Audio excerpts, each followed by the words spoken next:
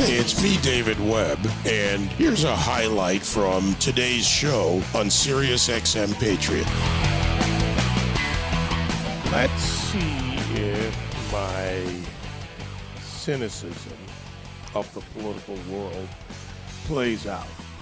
Now, that's a heck of a setup for one of our regular guests on the show, but by now I think he's used to it. Dan Caldwell, Concerned Veterans of America Senior Advisor, joins me, himself a Marine vet. Dan, great to have you back. David, thank you for having me on again.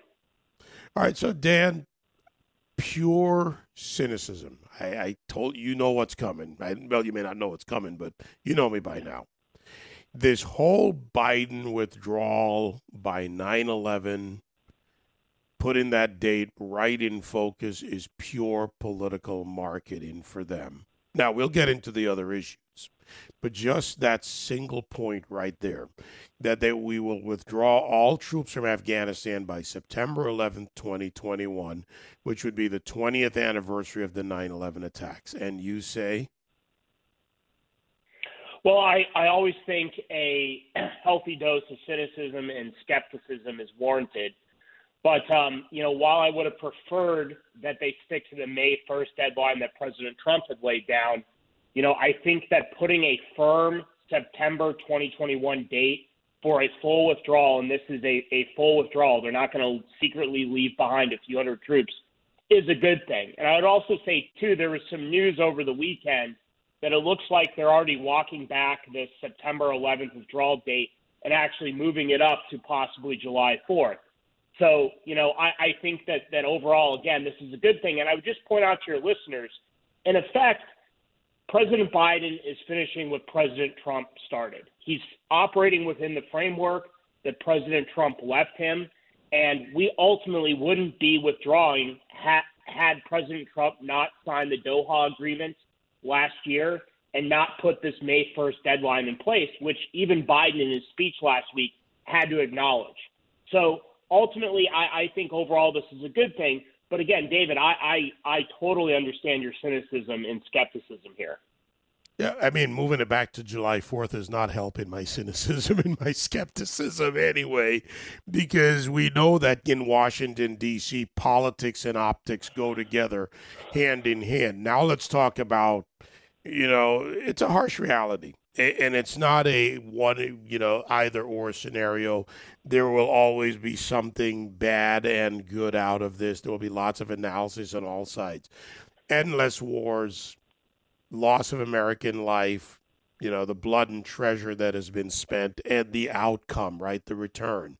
If we're not going to win, close the deal, or if we've already, in the case of taking out the Taliban, gone and done what we needed to do, nation building was not necessary, at least certainly not at this scope. I would say it was unfair to say we shouldn't try to help at times over the past years, but we went too far. How do you see this? And no one can game it out fully, but how do you see this playing out so there's less loss of life between now and whenever we withdraw in whatever form? Because I think that's the question families are asking. Will my family member be home? Yeah, and that's an important question. And I think that the way that Joe Biden framed it and the way that different actors in Afghanistan have accepted it, particularly the Taliban, is I think that there is, an opportunity to really do this safely and expeditiously. And I think, going back to the July 4th thing, I actually think that is an acknowledgement that, look, the sooner we get out, the less risk there is that you'll have another American dying in Afghanistan after we accomplished what we needed to long ago. And so I think that the quicker the better, and I would hope that the Biden administration keeps moving in the direction it seems to be moving the last 72 hours by moving that deadline forward, by coming home sooner and closer to the May 1st deadline, that removes an incentive for the Taliban to attack us on the way out. I would say, though, that, look, things are going to get worse in Afghanistan, whether we're there or not. And that's the key thing that we need to keep in mind. Afghanistan is bad. After 20 years of fighting, after tens of billions of dollars spent to build a functioning Afghan security forces, the Taliban controls more of the country, more at any point since 2001. And that's likely going to increase. I don't think the whole country is going to fall under the control of the Taliban.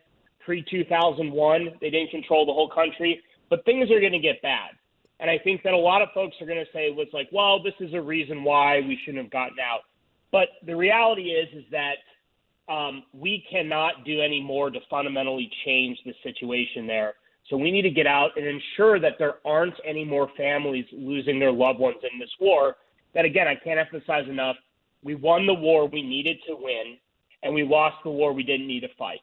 So that's why it is time to get out. And again, I'm glad that President Biden followed President Trump's lead and is finishing this withdrawal. Is it fair to say, Dan, that no one will wholly rule Afghanistan? You have different segments, different populations, you have different influences between Pakistan, Iran, other actors, even Russia and multinationals, China, etc. So fragmentation is their existence, isn't it? Yeah, effectively. Afghanistan did have a functioning central government in the middle of the 20th century, but their control over the country was always pretty loose.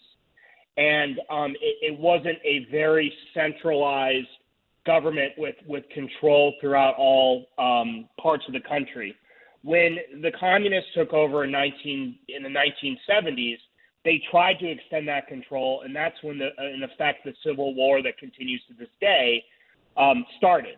And so any attempt to centrally govern Afghanistan in a really top-down, authoritarian way has failed because of all the different ethnic and religious tensions that you pointed out. And really, at the end of the day, that actually is good for our long-term interests because it does make it more difficult for the Taliban to control the whole country, for actors that want to use it as a base for terrorism again. And it also incentivizes other people in the region, all the people you just listed out, China, Pakistan, Iran, and Russia, not to allow Afghanistan, again, to become a staging area for terrorism.